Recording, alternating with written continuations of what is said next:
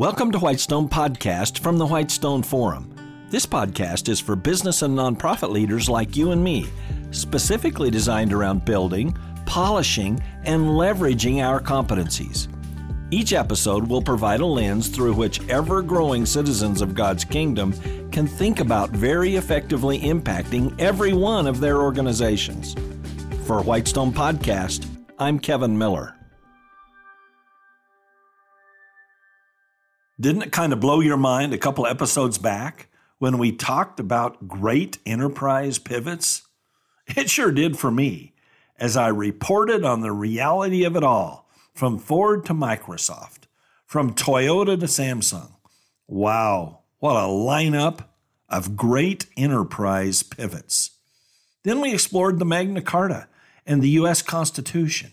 Yeah, extraordinary pivots for human political freedom. Last, we topped it all off with, what else?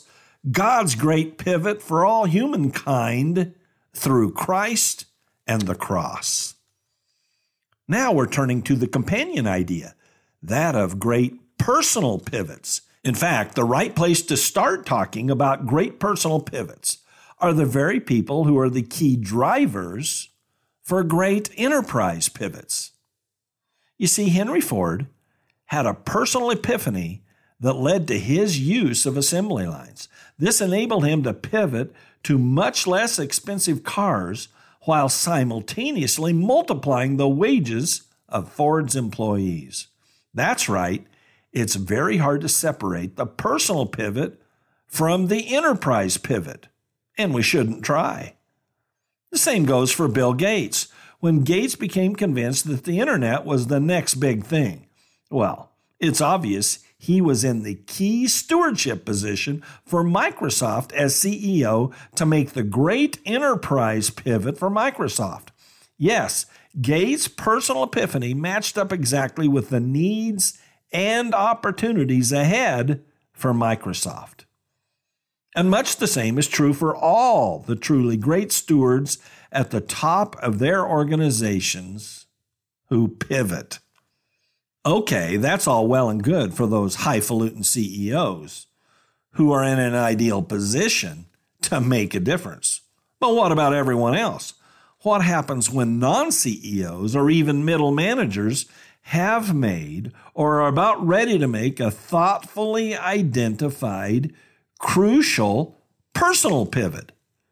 But that pivot is not necessarily aligned with their workplace organization's focus. Is such a thing still important enough to proceed? What if the organization won't recognize the need?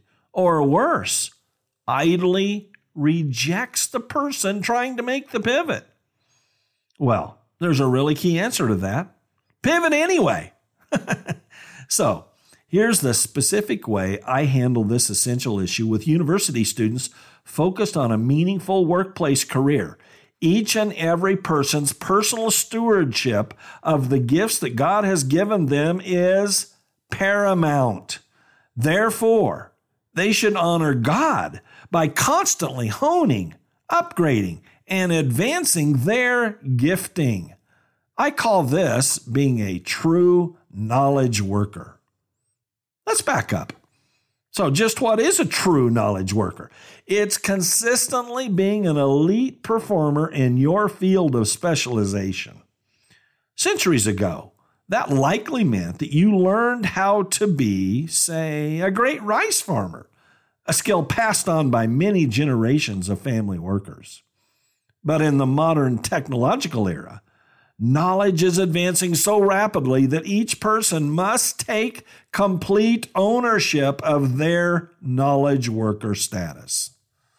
And they should do so, even if their current workplace enterprise doesn't really value the degree at which they perform or are escalating to. Because God can easily be calling you to a higher standard as a knowledge worker than your workplace is. Since God's standards are always the highest, that's not hard to imagine. Here's an example. Just last weekend, I spotted a Christian business school graduate who was a student of mine. He's blessed to be working at a really great company. I asked him what was going on in his life, and he grinned and said he was learning SQL. Now, SQL stands for Structured Query Language, a programming language for storing and processing information in a relational database. And I'm certain that his employer isn't directly asking him to learn that.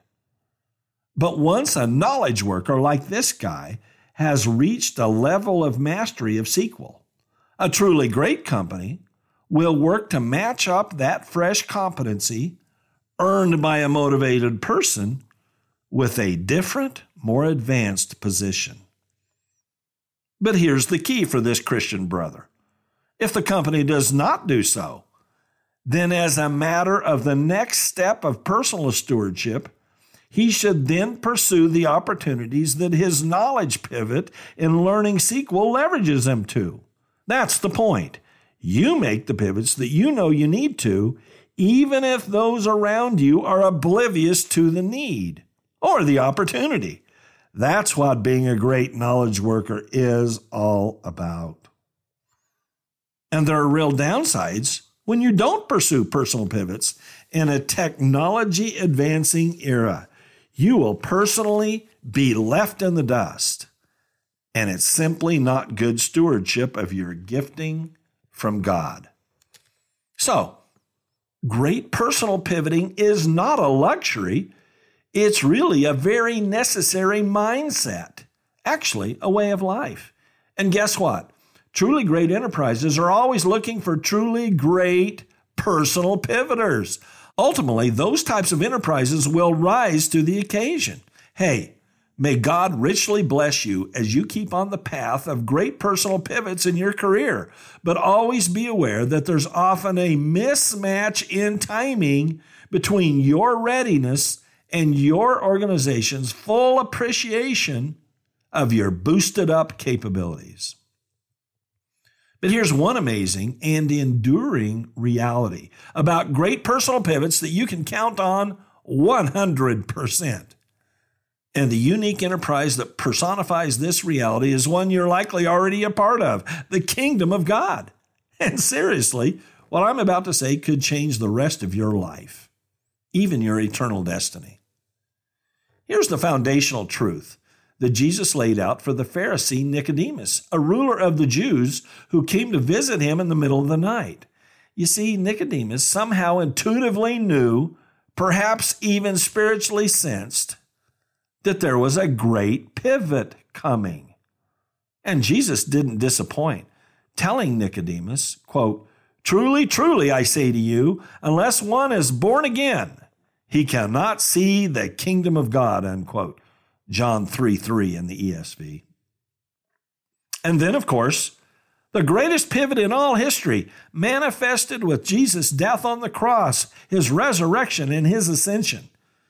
A key result of that great pivot, as Paul wrote to the Colossians, quote, "God the Father has delivered us from the domain of darkness and transferred us to the kingdom of his beloved Son," unquote. Colossians 1, verse 13. Did we say a great pivot? But just who is in the kingdom? Well, all those who respond to the gospel of the kingdom of God and choose to believe in Christ and him crucified. Yes, Christ took the sins of the whole world and paid the full price with his finished work on the cross.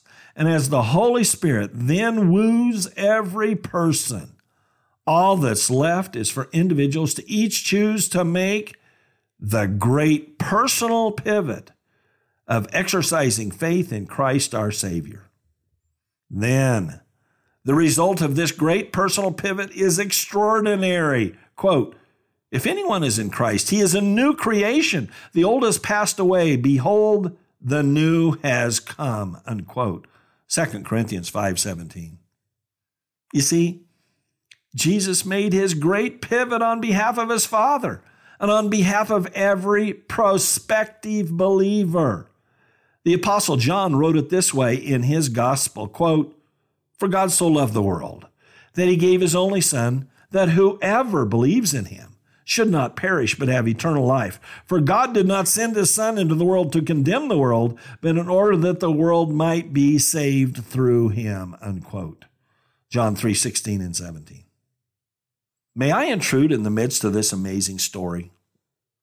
At a Christian university, I have interacted with college students from many church backgrounds for many years, and more than a few were clearly not born again.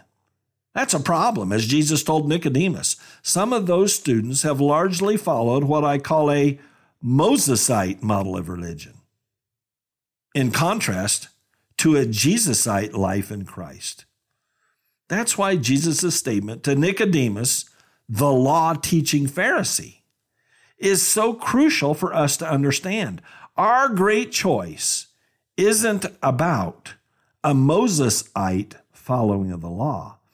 It's about being born again by believing in Christ and him crucified.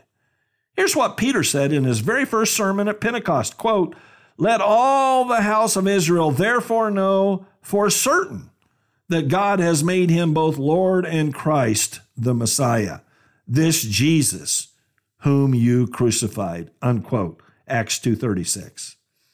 Friends, this is the personal pivot that God requires of all in their testimony, that Jesus is Lord. That's the only way we, quote, "see the kingdom," unquote, as Jesus said it to Nicodemus. That's the foundational pivot that God prepared for you to make from the very day of your birth, your great personal pivot to Christ. So if you haven't committed your life to Christ already, do so this very moment. And let me assure you of this. Henry Ford may not have been looking for you when you made a great personal pivot. Bill Gates may not have been looking for you when you made a great personal pivot. Elon Musk may not be looking for you as you make a great personal pivot. And the next business mogul may not be looking for you as you make a great personal pivot. But I can certainly assure you that Christ is looking for you as you make that great personal pivot into his kingdom. As 2 Chronicles 16:9 says, quote, "The eyes of the Lord run to and fro throughout the whole earth to give strong support to those whose heart is blameless towards him," unquote. Hey, knowledge worker, how awesome is that? He's looking for you. Thank you for listening to Whitestone Podcast. Visit our website, whitestone.org, for more real-world equipping. There you'll find uncommon video teachings, application and action questions for this podcast episode, and more. Also, check out our unique downloadable resources for group meetups. That's whitestone.org. I'm Kevin Miller.